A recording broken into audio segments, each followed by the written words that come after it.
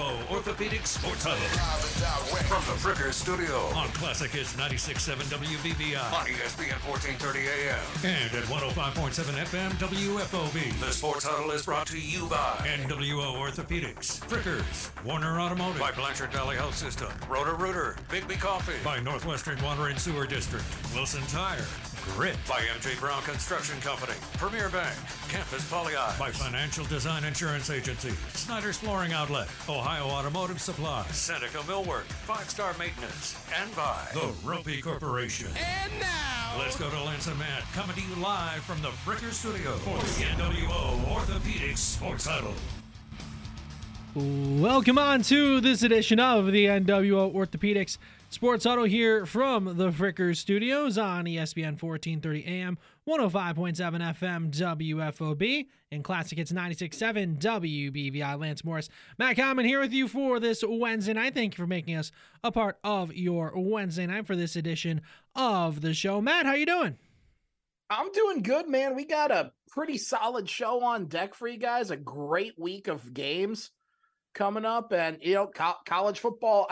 I will say college football is officially back. I understand Notre Dame played, had fun in Dublin basically against Navy. That was a fun game to watch. I was very entertained by that one. But we got college football like back at this point. Just finished up preseason. All the cuts, have yourself a good one, Cade York. Best of luck to you going forward, I suppose. But it's been a good week. Been a good week of sports, good week of games on deck for you guys. And that means we got a great show on tap for you as well. I'm not just going to let you step past the disparagement on Notre Dame. They played Navy. It was week 0. Navy had a new head coach. I don't know what you were exactly expecting in that one. No, nothing. I'm just, I think Notre Dame fans should also take it with exactly that level of enthusiasm that just is like, yeah, you guys had fun. Okay. New head coach in Navy. You guys finally have a quarterback that can throw it well with Sam Hartman. You guys were supposed to roll. So maybe pump some of the national title aspirations after beating up on Navy a little bit for some of them out there. Should be a good team, not to discredit Notre Dame whatsoever. Should be a good team this year. Should be a lot of fun. Just, to paraphrase Mark Twain, rumors of our national title aspirations may be a tad over exaggerated right now. You beat Navy. Congratulations. That's all I'm gonna go with. I'm just gonna take it there. That's all I'm gonna say on the matter. Unbelievable.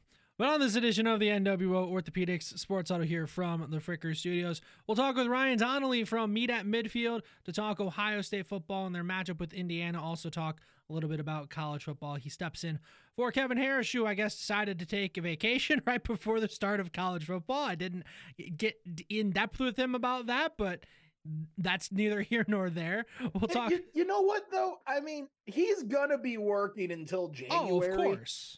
On this one. And then, we both know Harris, he doesn't stop just because the season stops. He goes and covers the recruiting side of things, coaching and personnel changes. I guess if there's a week for him to take a vacation, this is probably that week. But, hats off to him. But bless his heart, he was prepared to try and still do the show with us. Very true. Very true. If it wasn't for a scheduling conflict with what he's got planned for his trip, I give him credit. That's commitment.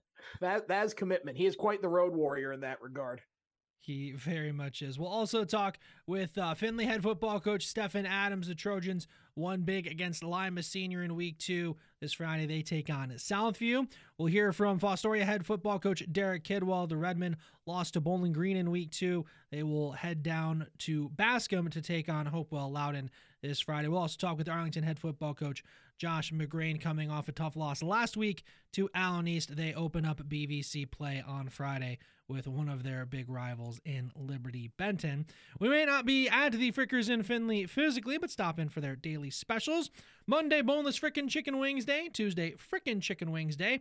Tonight, you can get their sirloin steak dinner.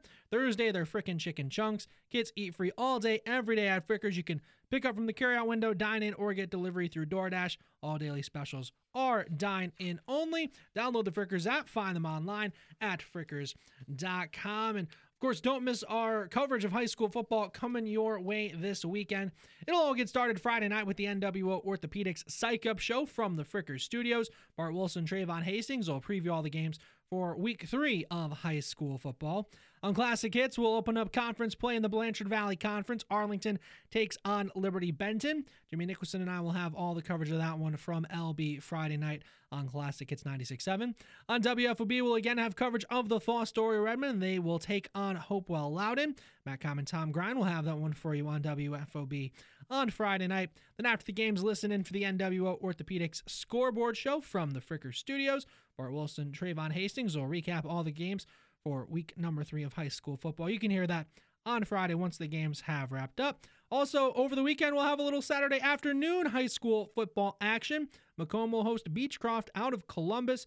You can join Jimmy Nicholson and I live from Doc Miller Field shortly before 1 o'clock Saturday on Classic Hits 96.7. Before we go to a break, though, Matt, with you getting to do our broadcasts over on WFOB for this football season, I'm curious, because we haven't really directly talked about it at least, what have been your big impressions of Fostoria so far through a few weeks of the year?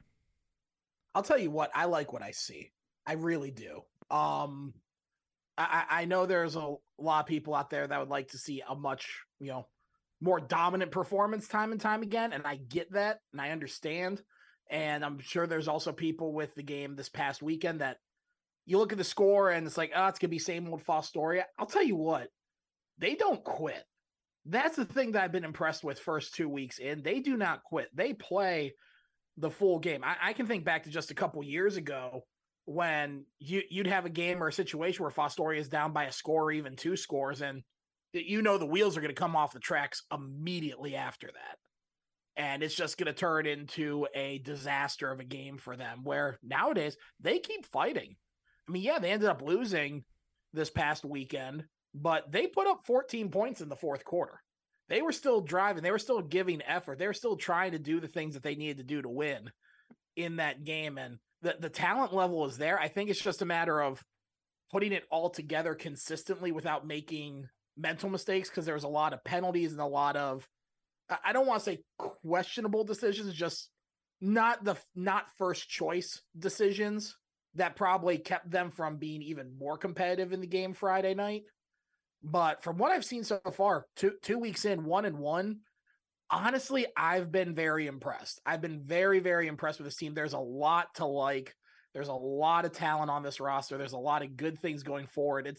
They're a good team. They are a good team. This is a team that deserves people's attention. And honestly, the way they play all 4 quarters, whoever they go against deserves their respect as well, because you don't want to sleep on this team with the level of talent at the skill positions that they have. With that, was upside for a Health quick System, timeout. we're looking for individuals to join our family of professionals. We We require compassion, dedication, and the desire to make a difference in a fast-paced healthcare environment. Jobs are available in clinical and support services. We offer competitive wages and benefits.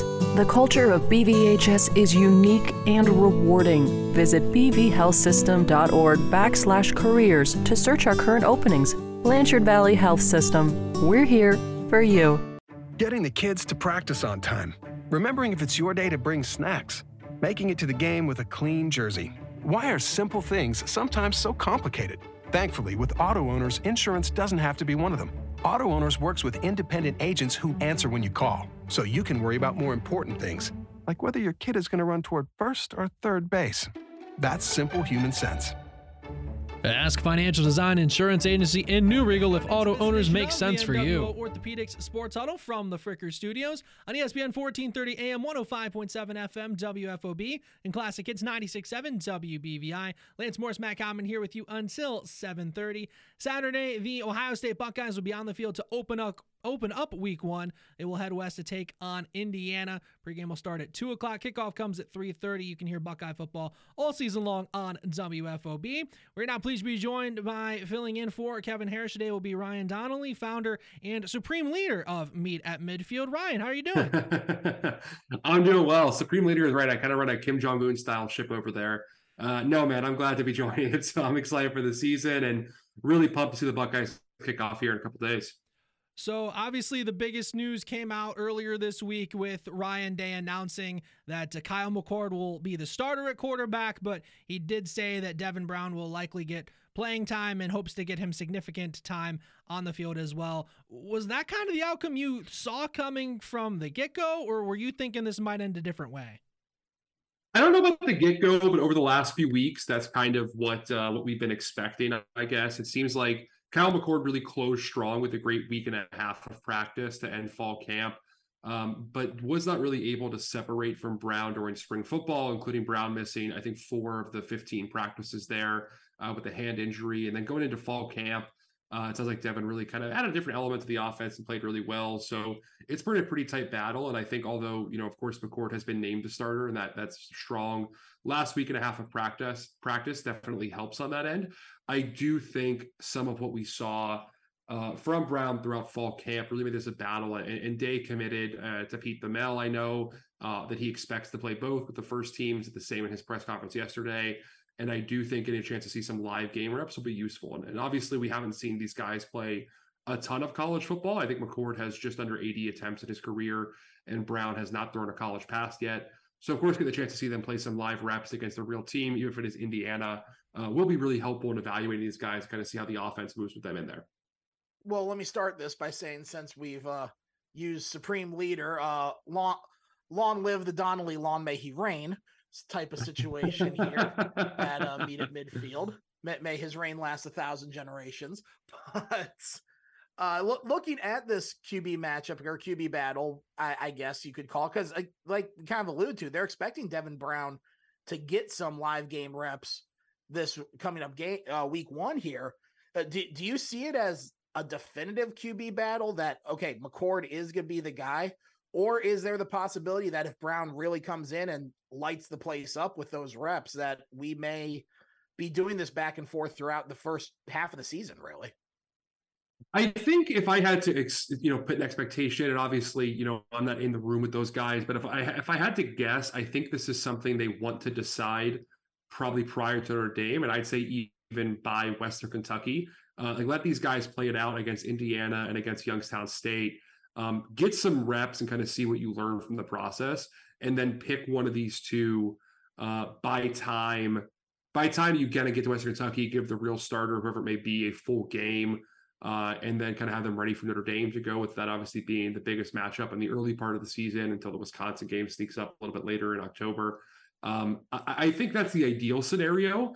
Now, if it's so close where they don't have a clear answer, or if, God forbid, both guys are playing poorly and they don't find it out because of that, I think they will take this into kind of riding the hot hand the early part of the season. But I think the ideal scenario is having a firm starter, ready to go against Notre Dame and have no controversy by the end of the Western Kentucky game, if not beforehand. I think Brown would have to probably play pretty well to unseat McCord. You would have to make it look fairly obvious. But again, like what we've seen from McCord, he went, I believe it was 18 of 34 in that spring game. It is a spring game, of course. You can't read too much into that. And, in his games last season in 2021, I believe he's thrown 2 interceptions and 80 pass attempts, which is a fairly high number. So, look, this is something where I think McCord's play in the field has not been fantastic as a young player, but obviously has every opportunity in the world to change that perception and come out with some development looking fantastic against Indiana. And of course, Justin Fields, the same problem with Georgia, right? We didn't really know what he would do. He looked pretty poor in his early reps at Georgia, didn't really do much as a passer, and then obviously improved drastically to be one of the best quarterbacks in Ohio State history. And maybe the same can happen for McCord. He's a 5-star pedigree. Devin Brown was a top 50 recruit himself. I think both these guys have a lot of ability, but if I had to project, I think they want to get this done in a couple weeks, maybe 3 weeks, to have a firmed up starter for Notre Dame. And unless something changes drastically from there, kind of ride with that guy through the season. This is the NWO Orthopedics Sports Huddle from the Frickers Studios. Classic Hits 96.7 WBVI, ESPN 1430 AM, 105.7 FM, WFOB. Lance Morris, Matt Common talking with Ryan Donnelly, founder of Meet at Midfield. And Ryan, we are based out of Fostoria, just outside of Findlay, so we got to see a lot of Luke Montgomery over the last few years with his time in high school.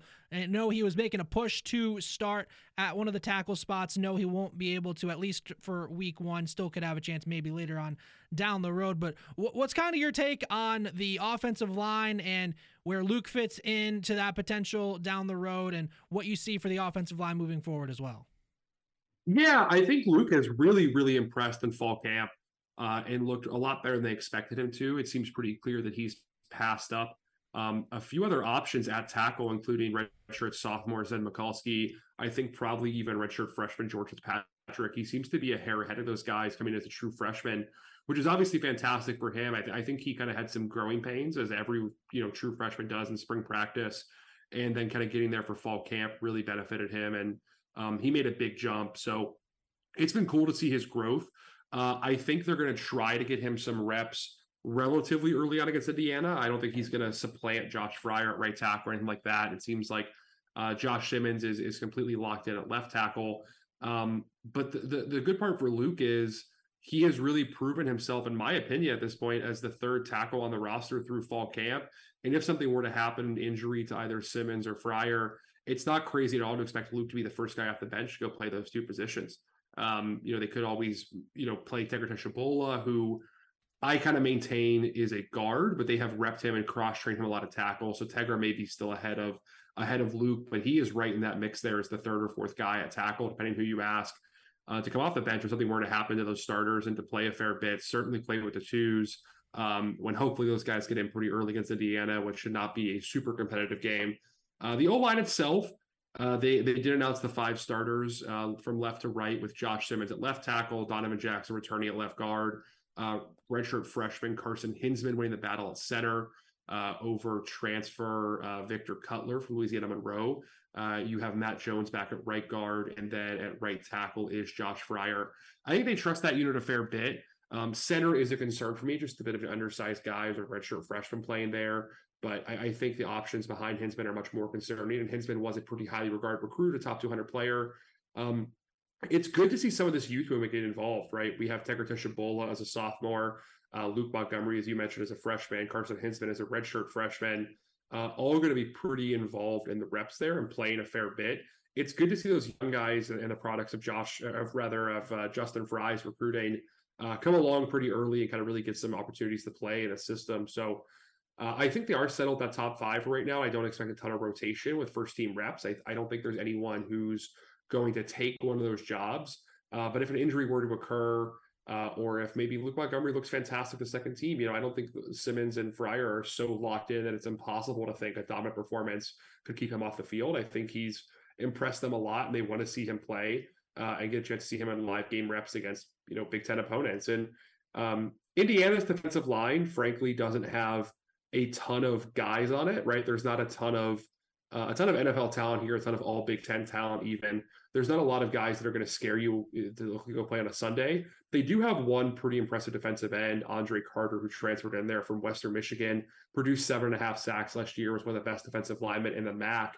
And I think getting a chance to see any of these tackles, whether it's Luke, whether it's Simmons, whether it's Fryer, get the chance to play against him and hopefully kind of get them some one-on-one reps on a tight end or running back helping too much, should be a good litmus test what we can expect out of these guys. They play better players down the season. Now, I am curious because offensive line play, that's my jam. Contrary to popular opinion, I was not a wide receiver back in the day or running back. And that's evident by anyone who, has eyes that work. But my question is this: with you and me both, Matt. You and me both. Yes. I was saying, with that youth movement you're talking about on the offensive line, I'm with you. I'm excited about the fact that Coach Fry's recruiting has been going well, but flip side of that, does it give you some pause about the potential for the depth that they have on this offensive line? If we're talking about sophomores and true freshmen, people like that, potentially being those first people off the bench, that's great. Maybe they are top tier guys. I mean, we watched Luke Montgomery dominate people for multiple years up here. But by the flip side, you get to Michigan, you get to Michigan State. I start to pause a little bit if it's a freshman or sophomore coming off the bench as the first guys up for the O-line. So does that give you any concern, or is this just a byproduct of great recruiting? I think it's a little bit of both, right? I think they had some very obvious misses at recruiting under the previous O-line coach there with Greg Studrawa. And I think they had some of those players who are maybe the 9th, the 10th, the 12th guy in the offensive line room were frankly not up to Ohio State standards, right? And they had to recruit over and replace those guys with youth.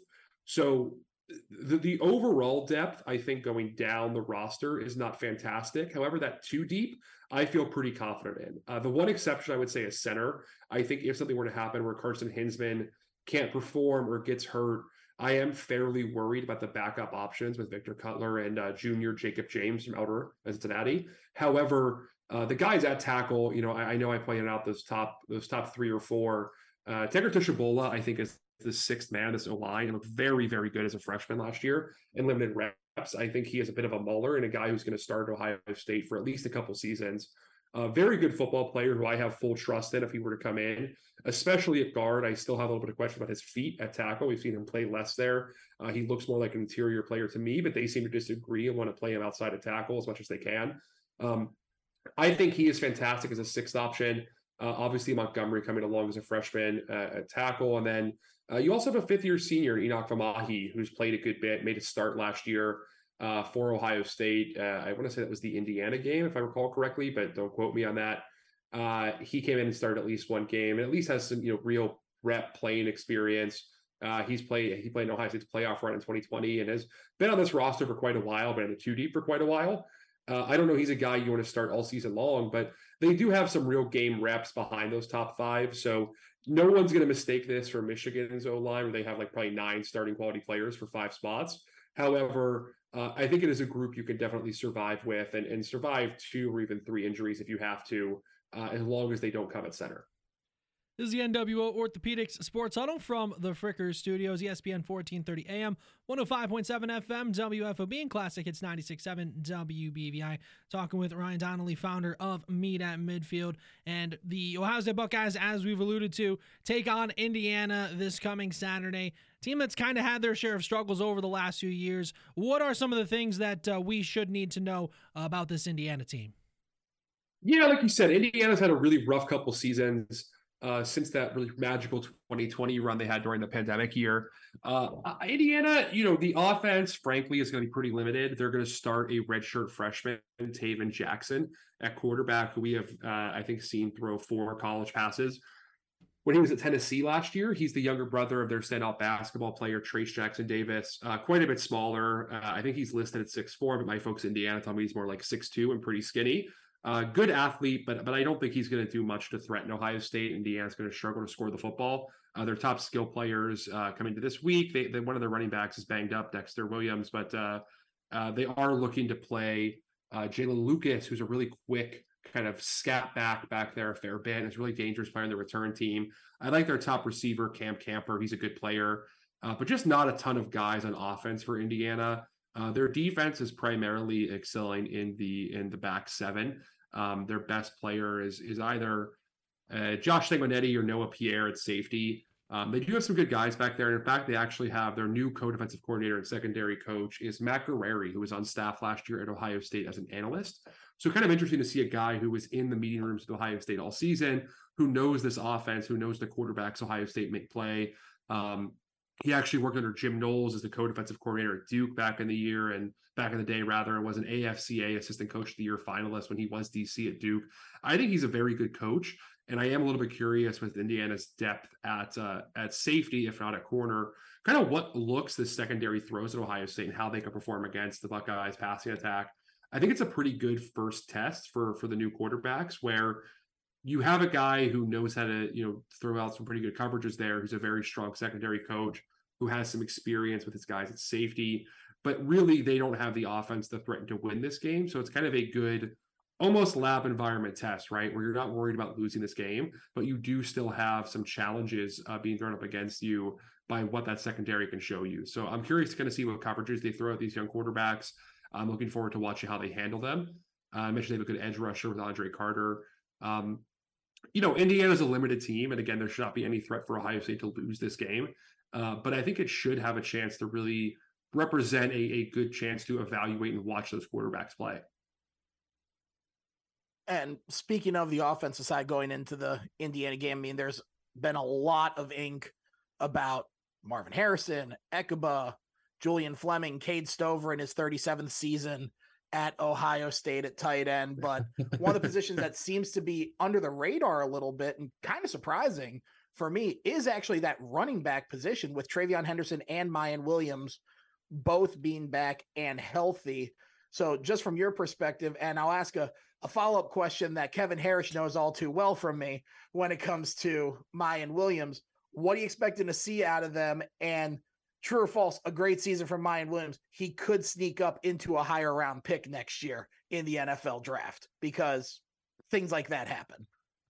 Yeah, I love Mayan Williams. I'm a big fan of his. I think the way he runs, kind of the tone he plays with, has a different kind of edge to this Ohio State offense. And I think he is one of those guys that other players look at and respect a ton just for how hard he runs, how violent he is.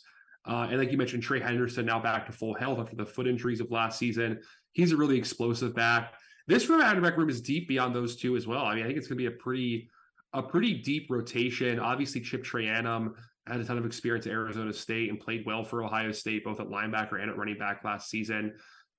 You had Dallin Hayden play well in that Michigan game.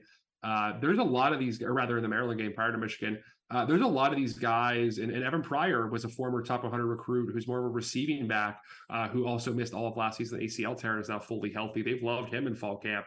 I think they have 5 playable running backs with 5 different skill sets. I would expect Dallin Hayden probably the least carries this team, despite his late season and kind of impressions he made. It seems like they obviously Trey Henderson is a home run hitter and played great in fall camp. Mayan Williams is so dependable. You just know that guy's going to fight for extra yards. You know the physicality he plays with. You have Chip as kind of in the same boat, maybe a little more of a straight line runner than Mayan's shiftiness, but is a very physical back who has even talked about getting some H-back or fullback reps this fall in 2-back sets with Mitch Rossi kind of departing from the team. They may use him in more of a blocking and passing role, such as they will as running. And like I said, Evan Pryor is a great receiving threat. In regards to Mayan's NFL upside, I think he is a very accomplished back who sees the field well, who knows how to get extra yards. It's a thing that an NFL will always look for, but he is a smaller guy, right? I mean, he's listed at, I think 5'9". He's probably more like 5'7.5", 5'8" with shoes on, and is a very physical player, but not necessarily a burner. He does get caught from behind sometimes. I wonder if I think he is a draftable player. I don't know if he's ever more than a day 3 pick at running back, but he's a guy I love to watch. And as far as a college back goes, a kid we should really enjoy while he's here, because you don't see a lot of backs that edge come through here with that, just to do all the little things right, who are willing to take a hit, who are willing to give a hit, who can really kind of put their shoulder down and get that extra yard or two when it comes to contact. His contact balance, his pad level are all so great. Just the shifty back really delivers some power, who I love watching. And I think the order shakes out where Trey Henderson ends up a few carries ahead of Mayan, but I think it's going to be a little more even than maybe folks are expecting nationally. And I think Chip Trayanum has a pretty big conversation in that role as well. So I think Ohio State's top 3 running backs are one of the best groups in the country. Obviously, Michigan and Penn State are both loaded positions as well. And Wisconsin has Braylon Allen, who could be the best running back in America. The Big Ten is a very, very deep league at running back this year. And I think they probably have something like 7 of the 12 best running backs in America in this league, and 6 of them are in the Big Ten East. So it's a pretty crazy group right now, and really fun to watch this fall. So not a well first done. round pick. You know, I was hoping the way you started with that, Ryan, that I was gonna be like, oh, Mayan Williams is great. You're absolutely right. You're on the money there, man. No, he's great. I do love Mayan Williams. I do love him. I think to me, from what I've heard in fall camp, Trey Henderson is really back. And like, you know, he is a player that was frustrating to watch last year, I think, before we knew the context of his injury, because he was a guy that was going down on first contact a little too often, was often trying to bounce outside, not maybe take the holes that were available to him. And that was frustrating, but I do question how much that was limited by his foot injury. You know, I think his upside is something not too far off what we saw from Jahmyr Gibbs at Alabama last year, whereas Mayan Williams is a different kind of player. I'm struggling to think of an NFL comparison right now without going back to like a Maurice Jones-Drew from several years ago, right? But just that kind of smaller, shiftier, physical back who plays a lot better than he looks. And I love Mayan Williams. Don't get me wrong. I think he's a fantastic player. and very, very fun to watch. Doug Martin, another guy who played for the Tampa Bay Buccaneers and Boise State Broncos, who kind of reminds me of that body type and play style. Mayan's an awesome player and would start for, probably 120 FBS teams, if not more. And really going to enjoy watching him this year. This is the NWO Orthopedics Sports Huddle from the Fricker Studios. Classic Hits 96.7 WBVI, ESPN 1430 AM, 105.7 FM, WFOB, talking with Ryan Donnelly, founder of Meet at Midfield. We'll talk about some of the games for the weekend here in a moment, but I know that they're not the best things ever, but the preseason rankings, of course, came out a little while ago. Top 5, Georgia, Michigan, Ohio State, Alabama, LSU, USC at 6, Penn State at 7, Florida State at 8, Clemson at 9, Washington at 10.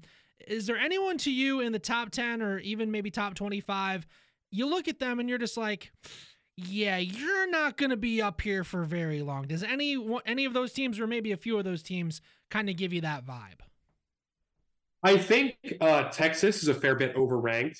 Obviously, Quinn Ewers is the star quarterback there for a Buckeye himself, number 1 overall recruit in America, and they have a pretty impressive passing attack. That O-line should be pretty good with 4 starters back, and Kelvin Banks is a sophomore, looking like a future first-round pick. Xavier Wade, their big receiver. However, their coach is still Steve Sarkisian, right? We have enough evidence of years of him coaching at USC and Washington.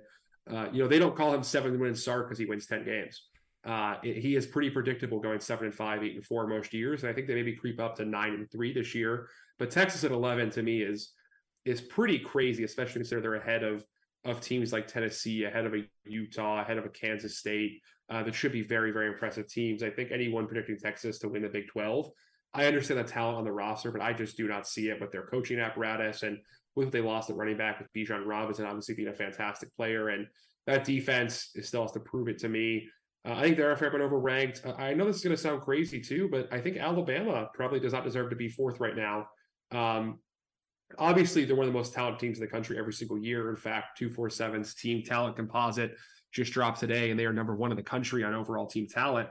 But Alabama has a lot of question marks, right? That quarterback battle, I don't think they have anybody there. They bring Jalen Milroe back, who threw a ton of interceptions in his reps last year, is more of a runner than a passer, not a very accurate quarterback. And they had to bring in Tyler Buchner via transfer from Notre Dame to come compete with him, who Buchner we saw play last year is terrible, frankly. Ray Buchner is not a good college quarterback. I don't really understand the love for Alabama as high as number 4. I think they're probably a 10-win team this season because of that talent. A lot of 5-stars scattered throughout the defense, especially. Their O-line is very good, but those receivers are not impressive. The running backs have really nobody proven there at all. They may start a true freshman, Justice Haynes. Excuse me. And their quarterback play is pretty tough. I would look at USC as a potential problem team as well. USC's defense, we all unfortunately got the Alex Grinch experience here at Ohio State in 2018.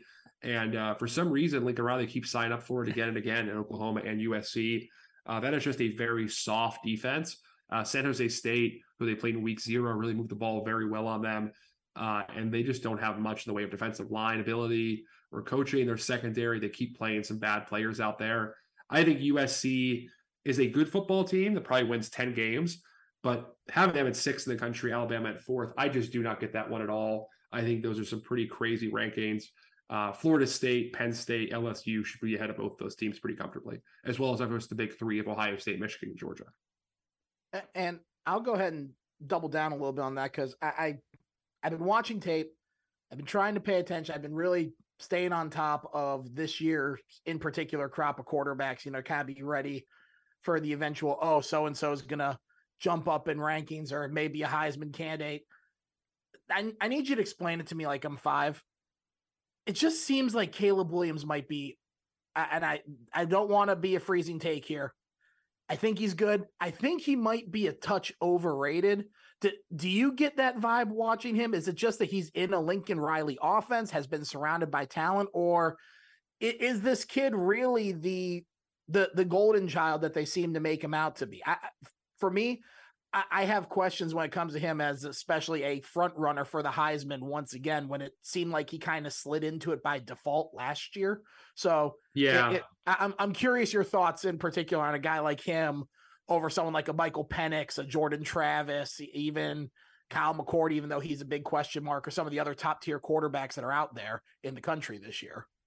Yeah, I tend to agree with you. I think Caleb has some unbelievable highlight throws, and folks who, a lot of, let's be honest, right? A lot of NFL fans don't lock in on college Saturdays and watch all those games. And I think if you don't watch a full game of Caleb Williams, you don't get the full experience, because the highlights you see, the ball placement he can show off, the ability to scramble and find openings outside of the structure is genuinely incredible. Like, his improvisation reminds me of Bryce Young, just went number 1 overall to the Carolina Panthers, and he is a lot bigger than Bryce was.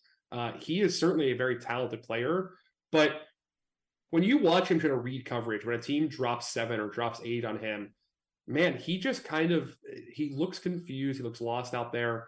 I don't think he maybe reads the defense very well.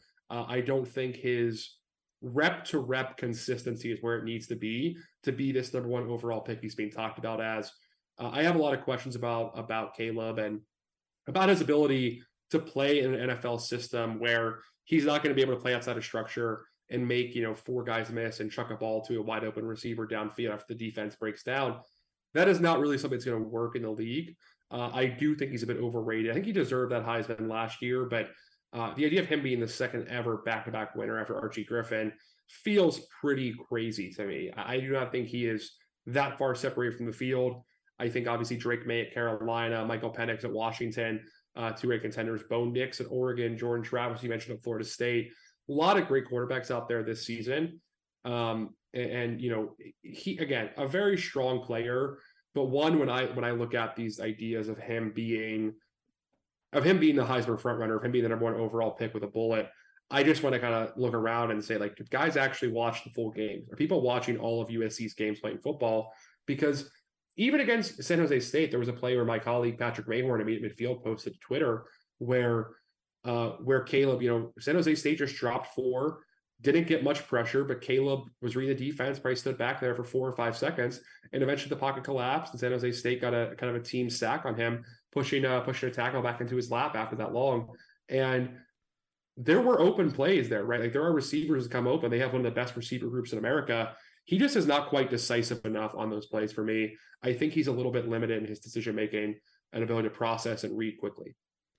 Firstly, I have to fine you because it's Tyler Buckner. I watched him get hurt. $2. I accept Venmo or PayPal. But looking ahead to this weekend's games, not that many good games, but there are a handful of some. You got the Battle of Miami, which is fun just because of the names on Friday.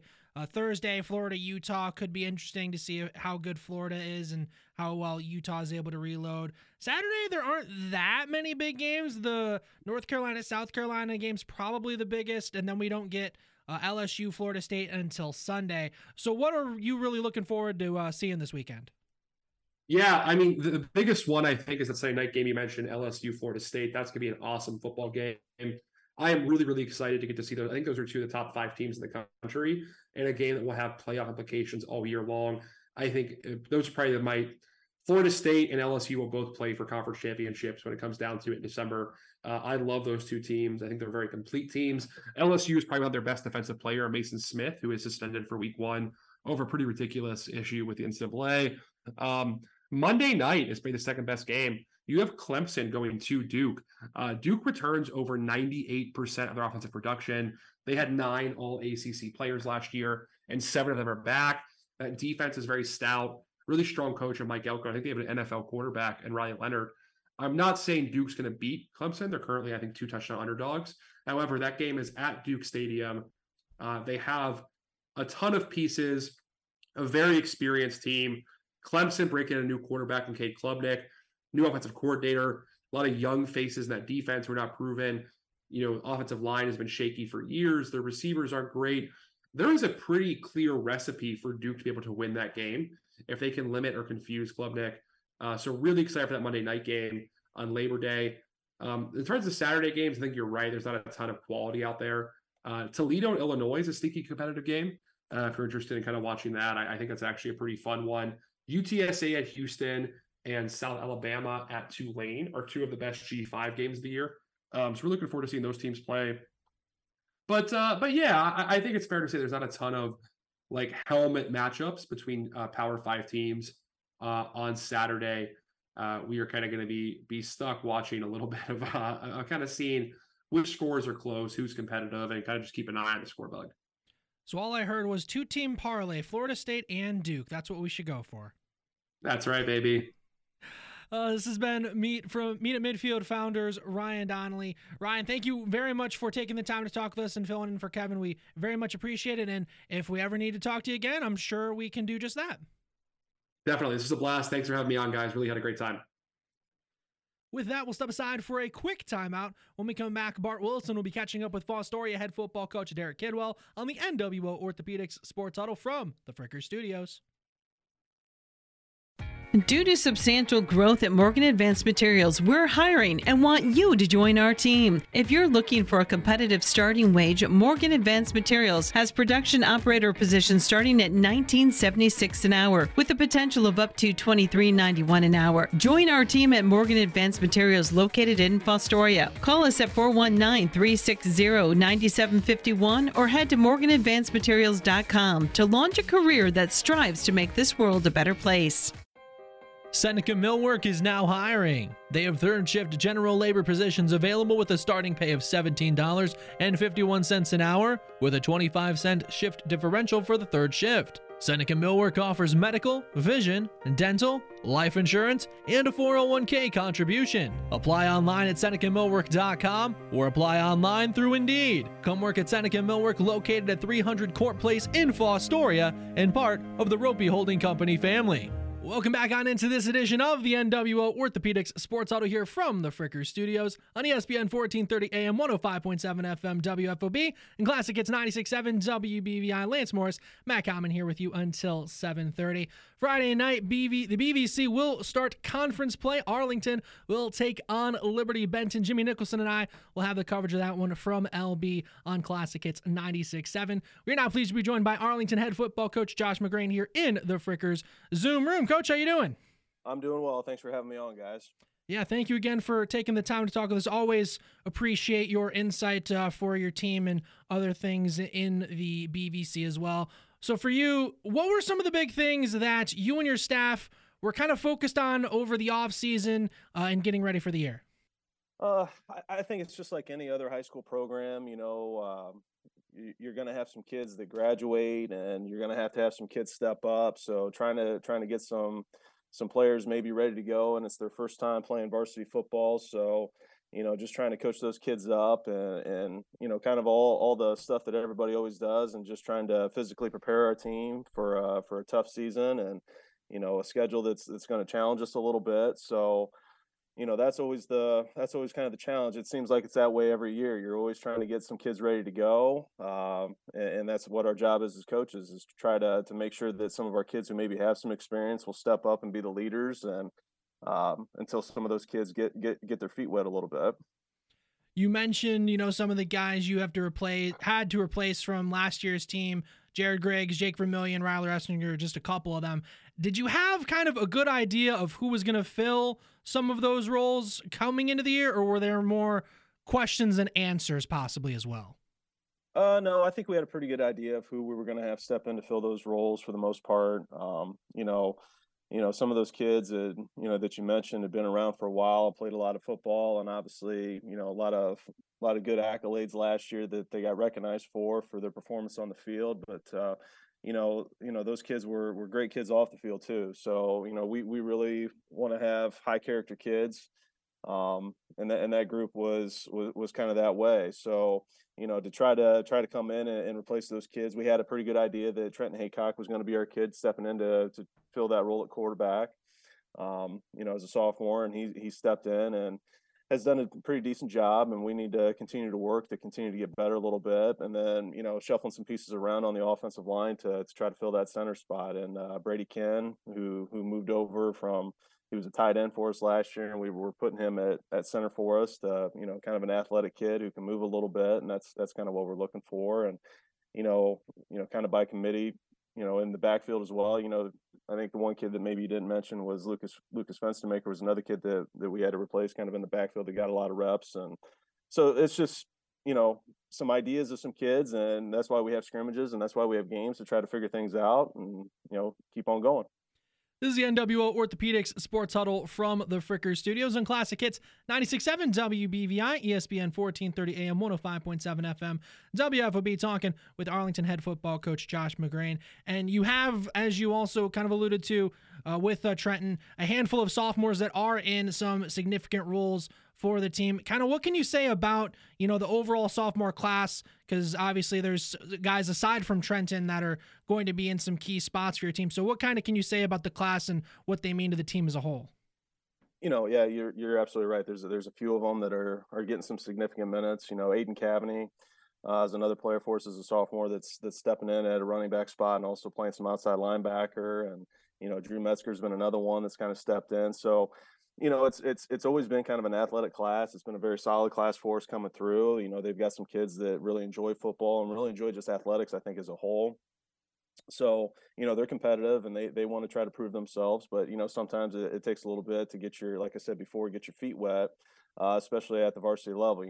It's not JV football anymore. The game's a little bit faster and, guys are a little bit bigger. So, technique and fundamentals really, truly matter the most. So how can we harp on that to try to continue to get better? And they're going to continue to get better with the more reps that they get. So that's typically kind of where you're always at, kind of breaking those new guys in. And one thing Arlington seems to have is multiple guys that can carry the ball for you at any given time. You already mentioned Aiden Cavaney as one of those guys that's going to be getting some time as a running back. Who are some of the other guys that are going to be some of the primary ball carriers for you? It's really nice that, you take a look at Aiden on one side and then you got Caden Russell on the other side. We kind of think of it as almost like a pit bull a little bit and kind of mentality that he's got at running back. He's kind of an athletic kid, a wiry kid that can, do some good things when the ball's in his hands. And he did a great job last year. We bounced him around quite a bit. We'd have him in the backfield and then we'd, put him out at the flanker in the slot to try to throw him the ball a little bit. And, he's a great leader. He's a kid that's always willing to do whatever it is that we ask him to do. And, just one of those kids that we got to be able to move around. So, kind of unfortunately a little bit, we were counting on Braden Agapiu, but I think he's going to be done for the season. He was a kid that was back last year, is going to be coming in, but, that's just kind of unfortunate for him and feel really bad for him. But so now we got to try to shuffle some more pieces around to try to figure out who else we can get the ball with. And that's kind of where we're at. Talking with Arlington head football coach Josh McGrain here on the NWO Orthopedics Sports Huddle here from the Fricker Studios. Through 2 weeks, you guys are 1-1 getting the win in week number 1 against Hardin Northern and then a loss last week to Allen East. What are some of the big takeaways from you for your team for what you saw from the first 2 games? I'd say, a little bit we're just not very consistent. Even in our week 1 game against Hardin Northern, we did some decent stuff, but there were some other times to where maybe we did some things that really hurt ourselves, especially with like penalties, and in terms of execution. And then last week it really came to show. Just we just really weren't consistent. It's like we'd have a good play and then maybe a bad play right after it, or maybe a couple bad plays. And with the teams that we're playing, we can't do things that's going to hurt ourselves. The other team is trying hard enough to beat us. We don't need to do some stuff that's going to beat us. So I'd say there's been some bright spots. There's been some times that we've done some things really, really well, and then there's some times that we're like, what's going on? So right now it's really truly just all about consistency for us, kind of in all 3 phases. So you did mention some bright spots. So who are some of the guys that you've really been impressed with through the first couple games? Like we said, I think some of our skill kids have done some nice things at times. Caden Russell obviously making some plays, especially defensively that first week.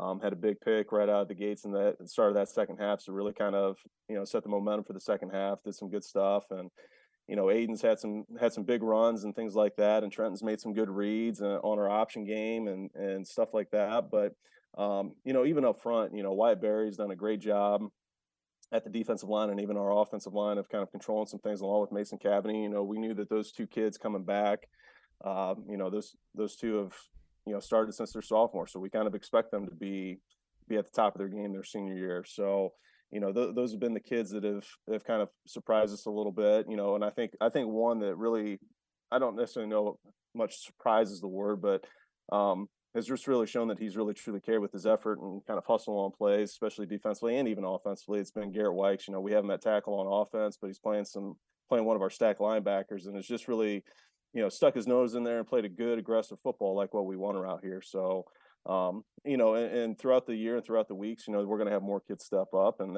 that's really what we want. This is the NWO Orthopedics Sports Huddle from the Fricker Studios on Classic Hits 96.7 WBVI, ESPN 1430 AM, 105.7 FM, WFOB. Talking with Arlington head football coach Josh McGrain. Looking ahead to Friday night, you guys will take on Liberty Benton. What are some of the big things you've seen from them in getting ready for this round? They're so well coached. They do things so well on both sides of the ball, offense and defense. Typical Liberty Benton, Scott Garlock team. Offensively, they're very efficient with what they do.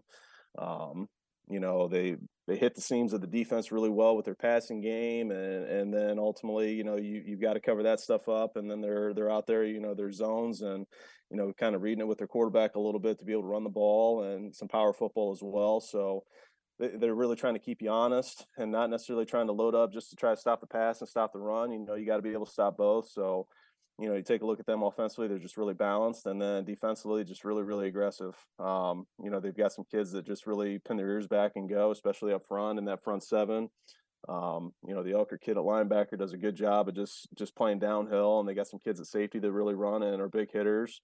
But their defensive line is kind of some fast, aggressive kids that run to the ball well. So, you just take a look at them in all phases, and then even special teams, their kicker's kicking the ball out of the end zone, and I think is perfect on extra points and field goal tries. So, you've got to play a clean game, and if you don't, then you're going to be in trouble.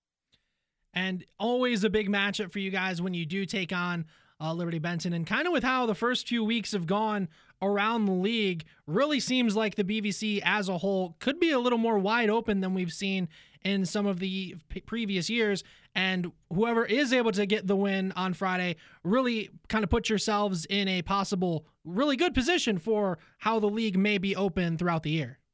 Yeah. There's some really, really good programs, some really, really good teams, and it's, we always try to play it 1 week at a time and one game at a time, and not necessarily look ahead and concentrate on what the task is at hand of us, in front of us, and kind of go from there. But it's one of those things to where everybody kind of week one, especially league play, you want to get off to a good start. So, we got to have a heck of a week of practice to try to get prepared for them. And so what is the message to your team throughout the week in practice? I imagine it doesn't have to be very in-depth when you're facing a team in Liberty Benton that you guys, of course, always want to beat. You want to beat everybody, but you guys always, it's always, there's something a little extra when you guys take on LB, that's for sure. Yeah, there's no doubt about that. It's big for our kids, it's big for our community, and obviously for their kids and their community as well. I think the message for us is, and I've kind of alluded to it before, it's about consistency. We've just got to be more consistent on both sides of the ball and try to prepare ourselves to play a really, really good Liberty Benton team. So I think that's the kind of the message for our kids. They know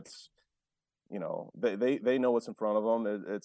I don't necessarily think they need some big Newt Rockney speech or anything like that to key them up and get them ready to go. I think they're going to be ready, and we just got to be able to play within ourselves and concentrate on what's in front of us. This has been Arlington head football coach Josh McGrain. Coach, thank you once again for taking the time to talk with us. Good luck on Friday against LB. Thanks, Lance. Appreciate it. With that, we'll step aside for a quick timeout. We'll come back, and Bart Wilson will catch up with Fostoria head football coach Derek Kidwell here on the NWO Orthopedics Sports Huddle from... It's Cash for Cars at Warner Economy Corner in Findlay. Not much has changed with the shortage of good quality used cars, but Warner Economy Corner is looking to buy. At the corner of Blanchard and Blanchard, Warner Economy Corner is paying cash for cars. Bring your vehicle down to the guys at Warner Economy Corner and go home with cash in hand. Warner Economy Corner is buying cars and making deals. Open daily, Monday through Friday. The Northwestern Water and Sewer District now has 2 watersheds in Fostoria to get pure water at a low price. Watersheds are located off of Plaza Drive on the north end of town, and our newest location near 4th and Findlay Streets. If you don't like the taste of well water, try Watershed Water. Just bring your own containers and fill up for $0.25 a gallon. Try Watershed Water today. For all locations, go to nwwsd.org. And welcome back to the NWO Orthopedics Huddle from the Fricker Studio on Classic Hits 96.7 and ESPN 1430 AM and 105.7 FM. I am Bart Wilson, and I'm talking with Fostoria head coach Derek Kidwell.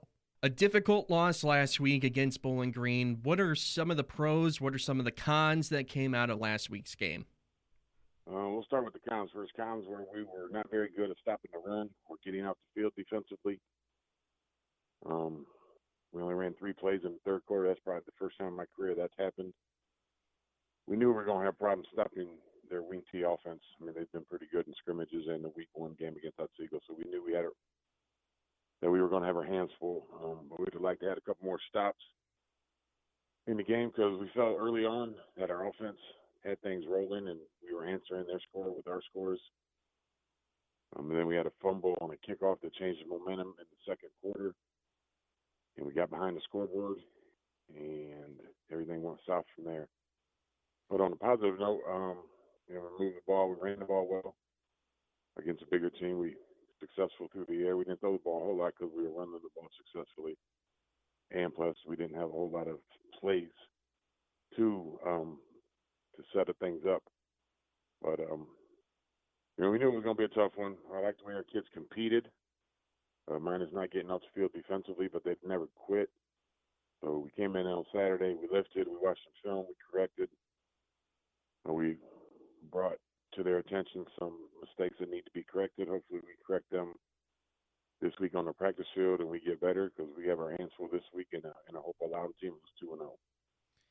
I completely agree, Coach. Something I do notice about this team this year is definitely just like the tenacity, the perseverance that this team does have. And, I mean, playing a team like Bowling Green last week, the size, the whole wing team offense, they still persevered through the game. They still got points on the scoreboard, even though there were some miscues. I mean, what can you say about this team's dealing with that adversity whenever it does become an issue during the game where a team does go up big, but they still manage to stay in the game, they keep their heads up, and they still manage to score points on the scoreboard on the offensive side of the ball? Yeah, well, I think with having 12 seniors, that really helps. And having the leaders that we had, they've played a lot of football for us. So they stay in the fight, they stay in the game. That helps us. Having a 3-year starter at quarterback, it keeps us composed on the offensive side. But we still got to get some stops defensively. We felt Van Buren ran the ball a little too easy on us, and we felt, obviously, that Bowling Green did. And, Hopewell with the Martinez kid, they will run the ball if you allow them to also. So, we got to get a little stiffer on defense. But with these seniors and the closeness that they have as a group, they've wanted to change some culture. They want to win some more football games than we won in the past. So they'll fight for 4 quarters. This doesn't matter. We can't beat ourselves in the process. We can't have dumb penalties, and we can't have turnovers in the process of playing a 4-quarter football game. Now, heading into this week of practice, what was the conversation that you had with the guys on what you guys wanted to work on this week prior to this Hopewell Loudon game?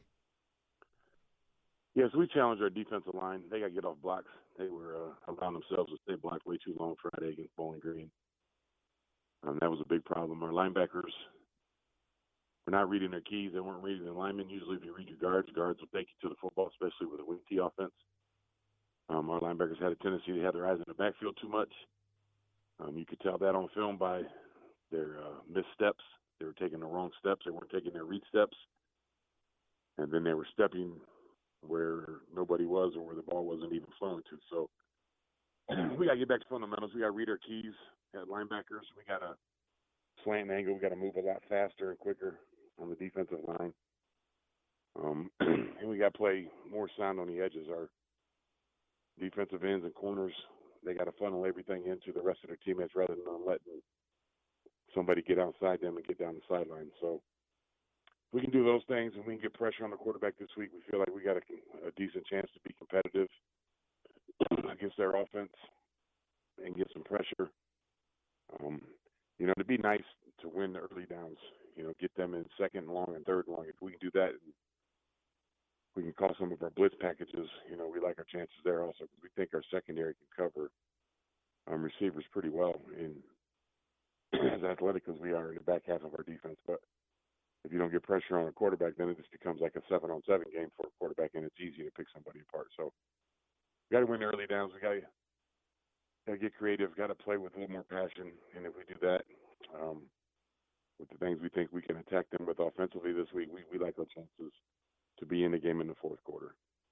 All right, Coach. Well, good luck this week. Hopefully you guys can keep that game close against Hopewell Loudon, maybe come out with the victory. So we will definitely be ready for that one, especially we'll have it being aired on WFOB. So looking forward to that game, Coach. Good luck this week. Thank you. Once again, I'm Bart Wilson, and after a quick break, Lance and Matt will talk with Findlay High School's head football coach, Stefan Adams, here on the NWO Orthopedics Sports Huddle from the Fricker Studio on Classic Hits 96.7 and ESPN 1430 AM and 105.7. Hi, this is Dawn from the Classic Hits Morning Show, and I've just heard that not all roofs are created equal. Is that true? That is true, Dawn. It's solely dependent on the people installing it. Hi, folks. This is Matt from MJ Brown Roofing Construction Company in Tiffin, Ohio. We're a family-owned company that's been in business since 1936. We're a full-service roofing contractor that have been working on both residential and commercial roofs. So no matter what type of roof you want, we have the expertise and the crews needed to install and maintain your roof for years to come. Call 419-447-5864 for a free, no-obligation inspection and quote today. For over 100 years, iron workers have been building America. Do you have what it takes to be an iron worker? Do you like to work with your hands?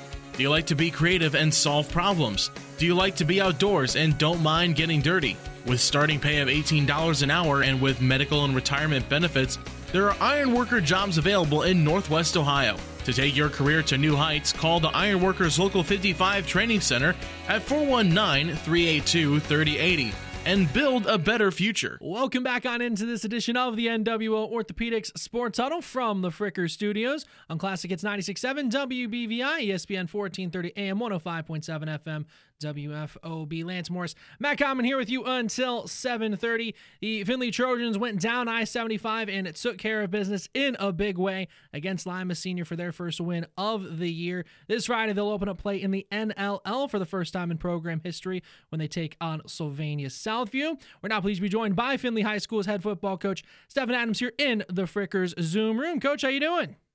I'm good, guys. Always a pleasure. Thanks for having me, per usual, weekly. Yeah, thank you again for taking the time to talk with us. And obviously, big win for you guys over Lima Senior last week. So what were some of the big takeaways from you in that win?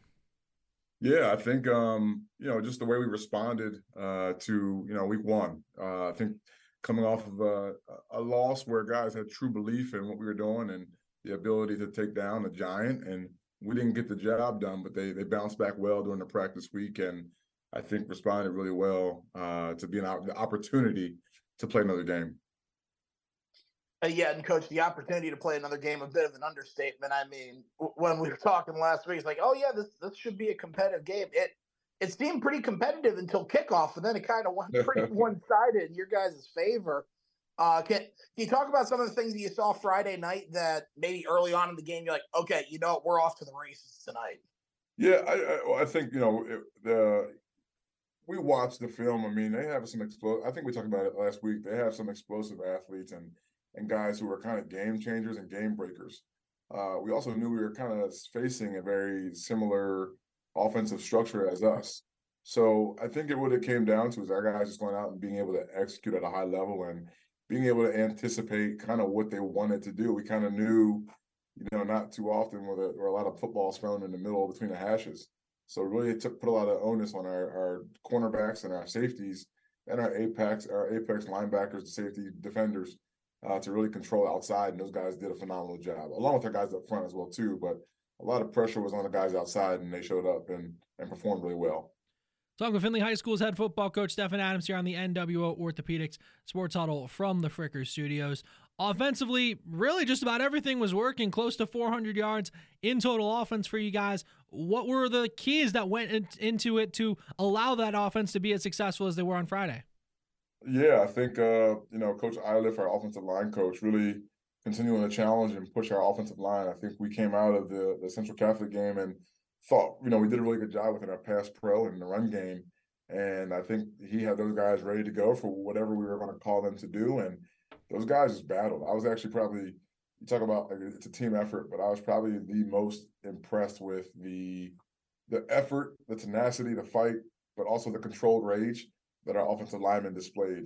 I mean, this is a group that everybody kind of knows. We didn't have a bunch of people coming back, and those guys are coached really well, but they also play the game in the right way, full speed, full out of effort, but know how to control it within the whistles.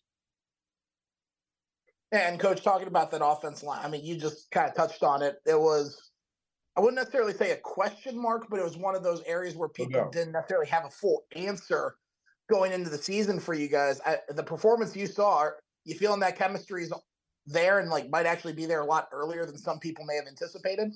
Yeah, and I think the big credit is to, unfortunately, our starting left guard who we lost for the season, Desmond Bailey, and to the offensive line coach, Matt Iliff, who a lot of the pressure, but a lot of they knew what the question mark was coming into this year by nature of just the guys that we lost. High school kids always rise to the occasion, but knowing that we lost those guys, they knew they were going to have to step up and perform. So, the things they did in the offseason, those guys were, we lifted 4 days a week. We upped the ante there. We did some speed and agility conditioning, but those guys were doing stuff way more than I even knew sometimes. Like, just, I walk in one day on a Saturday, hey, we're just here getting some early work in. Like, they knew they were going to have to prove themselves, and they didn't want to be the question mark. So I will say, I mean, for me, I'm extremely happy and pleased, but they're really setting the bar high for, the future offensive line groups to come. You also kind of buried the lead, and you're making Matt and I feel even older by saying that Matt Iliff, who I believe graduated from Van Buren in 2018, is your offensive line coach. He's my offensive line coach, and went on to have a great career at University of Findlay, and then obviously I have ties there. And when he took the plunge to come coach last year and get involved, he was kind of an assistant offensive line coach. And then Coach Gunner, who moved over to go coach at Van Buren, Matt actually stayed here and wanted to coach this group and get closer and bond with them. And I call him a Corey Knight, kind of from a Corey Allen disciple.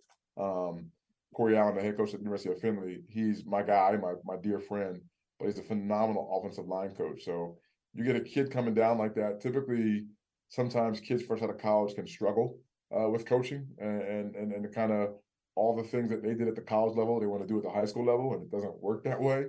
But Matt has done a phenomenal job of connecting with the kids, the investment that he's displayed with the guys, the time that he's putting in along with work and life. I've been overly impressed with the work that he's done this offseason and this year so far. Burying the lead's an understatement. I heard that sentence. I immediately turned into that kid from the commercial back in the day where his mom like dressed him up as a president. He's got the big poofy white hair and the mutton chops. Just looks like 900 at the age of 9. Yeah, that was me right now hearing Matt Iliff as your offensive line coach. He's my guy. Listen, and we allow him to be him. I know what he's capable of doing, and I let him do his thing, and he's done a great, great job. Well, and I'll actually follow up with that, Coach. I mean, do you feel that is actually something that is helping connect with this group that, hey, he's just a few years removed from being in this position himself? Absolutely. I think that always helps. I think that's why you got to have, when you're putting together a staff, I think you always have to take those kind of things in consideration. I'm the middle-aged dad now. And at some point in time, my time as being cool and in tune with certain things runs out. So you got to have the guys that have the wisdom, the middle-aged guys, the former head coaches, the young guys who can really connect. I think all those factors go into it. So being able to have a guy like him is a luxury in a place like that we're in, because, a lot of times trying to find coaches, guys end up going back to Columbus or back to the city areas. Being able to keep a guy like him here and have him here is man, it's been such a blessing for us. And I'm really excited to help, one, continue to watch him grow as a coach, but continue to help grow him as a coach as well, too. This is the NWO Orthopedics Sports Huddle from the Fricker Studios on Classic Hits 96.7 WBVI, ESPN 1430 AM, 105.7 FM, WFOB. Lance Morris, Matt Common, talking with Findlay High School's head football coach, Stefan Adams. Ryan Montgomery, 14 for 19, 4 touchdowns. So having almost as many incompletions as touchdowns, I'd say that's a fairly good indicator of the night he was able to have. What did you think of his overall performance on Friday? It was good. I mean, I think, to their credit, I mean, they jumped out, their curl flat player jumped out and picked us off very early in the series. So that kid probably is holding on for that for dear life. But we responded very well. We got things sorted out and figured out, and were able to get a nice, one-hand touchdown that was on the money to Reese Little. And then it was kind of like let the good times roll at that point in time. And, we kind of found the holes in the seams, and also too, we found kind of our guys. How do we get our guys involved that need to touch the ball? And sometimes it's not about plays; it's about players. And I think Coach Best, offensive coordinator, did a phenomenal job at that, of getting the ball and help jump-starting the game with getting the ball to our playmakers' hands. Yeah, and talking about those playmakers, I mean, you've mentioned them a few times over the last couple of weeks of players that you were expected to see step up and step out in a big way. Anyone kind of surprise you on Friday night as to, I thought they were going to be good, but, man, they're going to be good for us? Honestly, my skill guys, I knew they were dogs all summer long. I mean, I just knew what we had potentially within our room. Javonte Hill being kind of the skill player that he is, and the free sport stud. And then Austin Hasselback's kind of been like a quiet assassin for the last 2 years. Ben Best is a baseball player, football player, and a kid who's very skilled. Reese Little, we've known about him. So Matt Guthrie, who actually had 91 yards rushing. I told him he might as well have had 2 yards rushing. You had 91, you should have been closer to 100, but that's on me. I should have got him back in. And then to be able to look and see also in the past game, he had a catch as well too. So I kind of expect that from them, because I knew the talent that we've had in our school and our walls and in our program for a couple of years now. But I go back to the offensive linemen. I go back to the defensive linemen. I've just been super impressed by how the kids are battling. I mean, they're battling at a very high level. So that really has, they got my eyes, I'll tell you that. Talking Findlay High School's head football coach Stefan Adams on the NWO Orthopedics Sports Huddle from the Fricker Studios. Defensively, of course, getting a shutout is a goal every single week. What allowed you guys to do just that and keep them off the scoreboard? I think just being disciplined with our scheme and being disciplined with what we're doing. I think it's very easy. I got to give credit to Coach Slater, the defensive coordinator, and the rest of the defensive coaching staff. It's very easy after you lose a game to feel like you have to kind of redo everything, right? Your brain is a little muddy, from the previous game, but we knew that we did a lot of good things, and we just have to execute what we're good at, what we've been repping since May. So I think just getting better at it, and then being able to see a mirrored offense that we run as well too. The guys kind of had an idea what to expect, to understand the splits, to understand the spacing, to understand where the throws are coming from and where they're going to go. I thought the kids were extremely dialed in all week long and did a good job of being able to study film and scream out what's coming. Yeah, I'll be honest, I was going to try and come up with a defensive question, but you shut out Lima Senior, Coach. I mean, it's that the story kind of speaks for itself there. But I am curious from what you saw. Obviously, very similar style of offensive play. You guys seem to be ready for it with the shutout. One of the things that stood out to me last week was talking about the speed that you were anticipating to see with Lima Senior. And shutout game, got to ask, how do you feel like your team defensively responded to that type of athleticism at a week removed from playing a just frankly super athletic team in Toledo Central Catholic? Yeah, I think just matching up athletes with athletes. I think, with today's game and the way it's changed, you got to be able to, when I grew up, and you can talk obviously way before me as well too, you put that 4-3 defense with the 2 big old stud backers in the middle who don't necessarily move out far side of the box. You got to find ways to get your athletes on the field too, and your athletes got to be more combo guys. A guy that can play a defensive back, that can play like a linebacker position, kind of that hybrid spot. And when you get that athleticism on the field, you're trying to match athleticism with athleticism. And then between how structurally you structure your defense and the discipline behind it, the technique behind it, I think you're typically the best guys win. So I think our guys did a really good job of just being disciplined within their approach, and athletically, I really feel strongly about our defensive backfield that it's one of the more, athletic groups that I've been able to coach and have in my time as a head coach. This is the NWO Orthopedics Sports Huddle from the Fricker Studios on Classic Hits 96.7 WBVI, ESPN 1430 AM, 105.7 FM, WFOB. Lance Morris, Matt Common, talk with Findlay High School's head football coach, Stefan Adams. What has practice been like for you guys this week? Obviously, things can be a little different, coming off a loss compared to a win. So what have been the things you've seen so far this week? Yeah, just the same thing, right? Mental Monday is the big informational day. Yesterday was we kind of added on to the game plan a little bit, and our kids done a really good job. They've been really spirited. We kind of changed up where we practice because we are on a grass this week against Southview. So we're kind of at the high school on the grass, and the kids haven't complained. They haven't bickered at all. They've just been going to work. So it's been fun to watch. It's been a fun 2 days. I've been really happy with kind of where we are. I think there's still some more to give, and I think today's one of those days where, the coaching lessons, and when I say the lessons, it means we kind of put them to the test, put the fuel to the fire a little bit and see how they respond. And it should be our cleanest day yet. So, I think we've had a good 2 days, but I'm not going to rest on those 2 good days. We need to have a good day today. And that'll kind of tell me where we are in preparation for Friday. Now, Coach, I do have to ask because, I like to think you're an old ball coach kind of person like me. Yeah.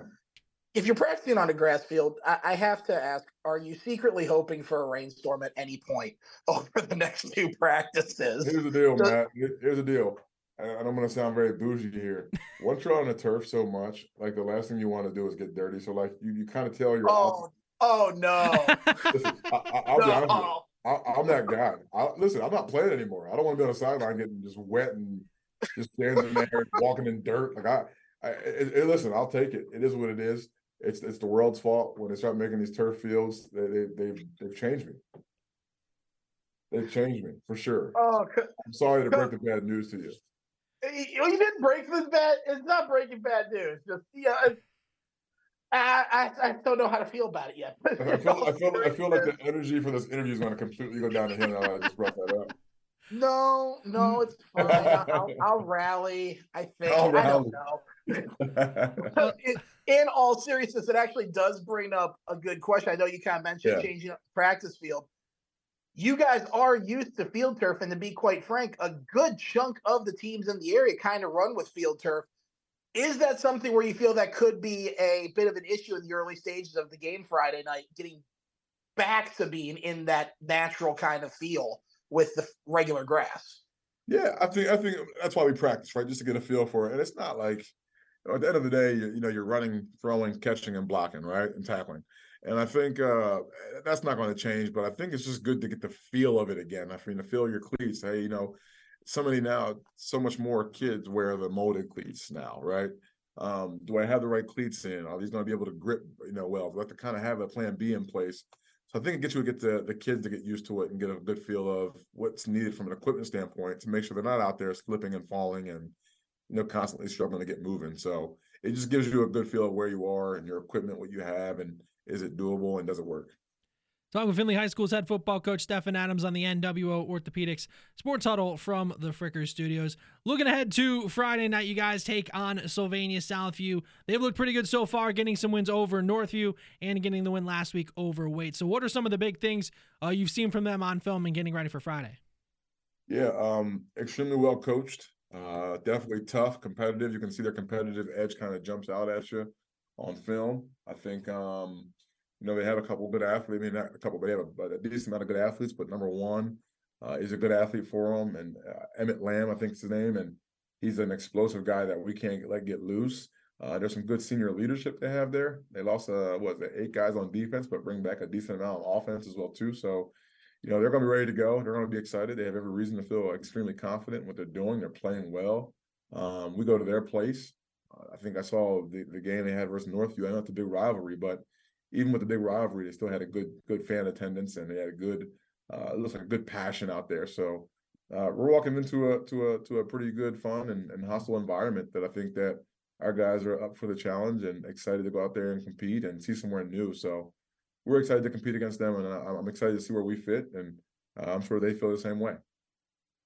And Coach, to go along with that, this Friday night is your first official NLL game of the season. And what are your thoughts on that one going into it, of having the hitting conference play already? It seems, I don't know, the change in moving everything up like a week or so, I'm thrown that it's already conference play time. But from a coaching perspective, how do you feel that Southview is going to be your first crack at the NLL this season? I mean, whoever it was going to be or whoever it was, we're excited. I mean, I told our guys, what a unique opportunity to be, essentially a part of history in some aspects. Like, hey, you're a part of the new NLL league, the new realignment of it all. And, this is a great chance. We have two non-conference games to kind of figure out a little bit of who we are. And I think we kind of have a good idea and know who we are. But now is a great opportunity to go out there and compete against other schools, new places, new rivalries, new things. And this is a great start of it all. So I told the seniors, it's something you want to really latch on to, because the opportunity to compete for a league title in a new league is something that's really exciting. And, here we go with our first test in our 3 weeks of crossover games. So we're super excited. I mean, this is a great opportunity, and I'm sure everybody's excited because it's all new. We get to play new teams, new faces, new coaches. And you've kind of alluded to it already, but what is really the atmosphere you're anticipating to walk into? Because, you went to Lima Senior last week, but you guys have obviously been there before. They were a team that was in your league the last few years, whereas going up to Southview and some of these other NLL teams, it'll be, a completely new environment. Yeah, I think our guys are going to have to, really get prepared for what I have learned as kind of being a guy that's not really from the area, but really has embraced it and called it home. They got to be ready for what I've been telling them, is essentially the perception of it all, right? Like Findlay, we've had some kids that have had some great success and gone on to play on at colleges and schools. And, I've felt personally that everybody's going to want a piece of us, and how people view Findlay, so we're going up there and we're going to be prepared for, I think, what's going to be a great atmosphere. They're going to want to see how we perform and see if we are who we say we are. And I think it's going to be pretty hostile. And like I said, I think they had a good showing when I watched the Southview Northview game that they had. I know it's a rivalry game, but still, I've seen rivalries where it's not been well attended, right? This was a well attended game that was packed. So I expect the same thing, especially when they're 2-0. So all that positive momentum, I look forward to it, and I know the kids do as well too. And Coach, I've heard the word opportunity a few times, talking about this game in particular. So I got a feeling, I think I know where this week's message is, where I need the juice from Coach Adams. But I want to know what's the message? What's the team statement going into this game Friday night for yourself, the players, and the fans? Yeah, we've just kept it pretty simple. One, we need everybody there. I mean, we need everybody in our community to show up and create that kind of atmosphere that I feel it's going to be, and really embrace it and make it happen. And I think I tell our guys is what's been great is I've kind of stepped back because we've been really player-led these last couple of weeks, and a lot of guys are talking, and the message is pretty simple. Hey, it's got to be a next play mentality, and not being satisfied with whatever we did, good, bad, or indifferent, right? Like, hey, it didn't go our way, next play mentality. Hey, it went our way, I want more. Just that hunger for more every single rep, every single play. And I think we're on the verge of that. So with this opportunity to prove ourselves right and all the work that we've done, what a better time to start it and go against into a hostile territory, into a new place, and go get a chance to win, go play a football game and win a football game. So, not letting this opportunity slip, not understanding the severity of seniors. You're a part of history. Don't let any opportunity or any moment slip. And like I said, that's my message, but I probably won't even get a chance to say it, because every time I go to talk, the seniors want to talk. So that's what I'll try to get in before I get interrupted, openly and proudly. Well, forgiven for the turf comment from earlier, because I'm ready to roll now. Let's do this thing. We're just excited, man. This is cool. This is unique. This is history. I try to explain that to our guys, and I think they hear me, and I think they feel it, and I think they want it as well too. So we'll find out on Friday. This has been Findlay High School's head football coach, Stefan Adams. Coach, thank you once again for taking the time to talk with us. Good luck on Friday against Southview. Appreciate you guys as always. With that, we'll step aside for a quick timeout. We'll be back to talk other things going on in the sports world here on the NWO Orthopedics Sports Huddle from NWO has news. We are excited to announce the newest addition to the NWO family. Dr. Ryan Tran is a local who was raised in the area, trained by the Cleveland Clinic, and has returned to his hometown to care for your whole family, just like he does his own. Dr. Tran is now accepting new patients of all ages in our Tiffin office. Make your appointment today to experience the benefits of family care by a hometown professional. There's only one place to go: NWO. Saying goodbye to summer is less sad when you realize your favorite fall flavors are here at Big B Coffee. Celebrate the return of our Sweet Foam Pumpkin Cold Brew, Pumpkin Spice Latte, and our Caramel Apple Cider. Pair these delicious fall sips with our Maple Waffle Sandwich or Pumpkin Muffin. Available for a limited time at one of the 2 Big B Coffee locations in Findlay. One on Trenton Avenue and one on Tiffin Sports Avenue. Huddle from the Fricker Studios on ESPN 1430 AM, 105.7 FM, WFOB and Classic Hits 96.7 WBVI. Lance Morris, Matt Common here with you until 7:30. Big thanks to Ryan Donnelly from Meet at Midfield, Arlington head football coach Josh McGrain, Fostoria head football coach Derek Kidwell, and Findlay High School's head football coach Stefan Adams for joining us so far on the show. If you missed any part of our show or just want to hear it again, head over to WFOB.com, click on the podcast page. You can hear today's show and our shows and interviews from past seasons as well. Matt, just a couple of things I want to talk about in the world of sports. We'll, of course, start with the NFL. The cut-down day was yesterday for teams to get their rosters down to 53 leading into the start of the season. Any of those teams have any surprising cuts where you saw the name and you're like, oh, that's interesting? Oh, well, I'll start with Cleveland. The fact that Austin Watkins Jr. lost out to David Bell makes me convinced that David Bell has some type of blackmail on Andrew Berry, and we're just not aware of it kind of situation. Watkins, I thought, was an absolute standout of the preseason for Cleveland, so very surprised to see that he got cut. The kicker market suddenly just going bananas. I think we had 4 kickers traded in the past day and a half. Kind of thing that you don't really see that often. So it's kind of like Cleveland started almost a pseudo kicker arms race by trading for Hopkins from San Diego. And the only other one that stands out to me, I'll just call it as it is. Doug Peterson. That's a stone cold killer down there in Jacksonville. He cut his own son from the team. That's got to get down to 53. Look, I get that, but man, there should be at least a little bit of room for nepotism in that situation. That was brutal. That's like, okay, Peterson's looking to get another Super Bowl at some point. There is. It's called the practice squad. I guess just that.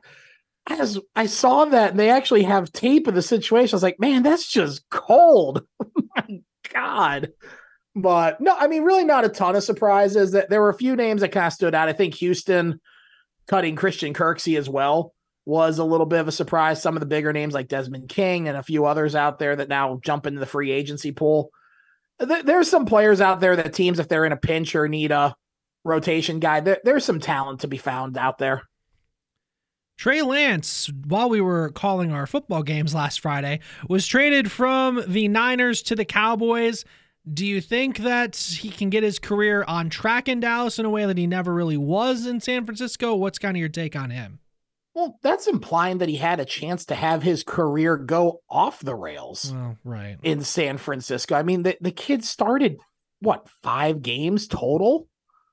Something like that. And did he look amazing in those games? No, not really. But by the same token, Kyle Shanahan, that almost seemed like one of the most shoehorned type of draft picks where John Lynch decided he loved Trey Lance. Kyle Shanahan was on record saying that he wants someone like Mac Jones or someone like that, which he kind of gets that with Brock Purdy now. And those are the types of quarterbacks that he's been successful with in his career with his offense. It wasn't really the Trey Lances or Robert Griffin III's or, Deshaun Kaiser's, players like that. It really is more those traditional kind of pocket passers. So I think Trey Lance is getting put into a good opportunity. I'm really surprised a team like Washington or Tampa or some of those teams that may have not necessarily question marks, but a little bit more wiggle room at quarterback would have traded for. But by the same token, now, if you're Dak Prescott, I'm a little worried about my security post-contract because they just traded for a guy that was the number 3 overall pick just 2 years ago. And they got him for a song. So I'm curious to see how it shakes out. I hope for the best for him.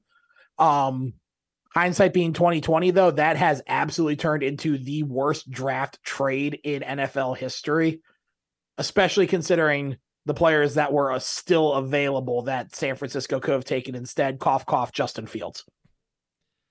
Jonathan Taylor was not traded yesterday by the Colts' self-imposed deadline. He will remain on the PUP list, so he is going to miss the first month of the season.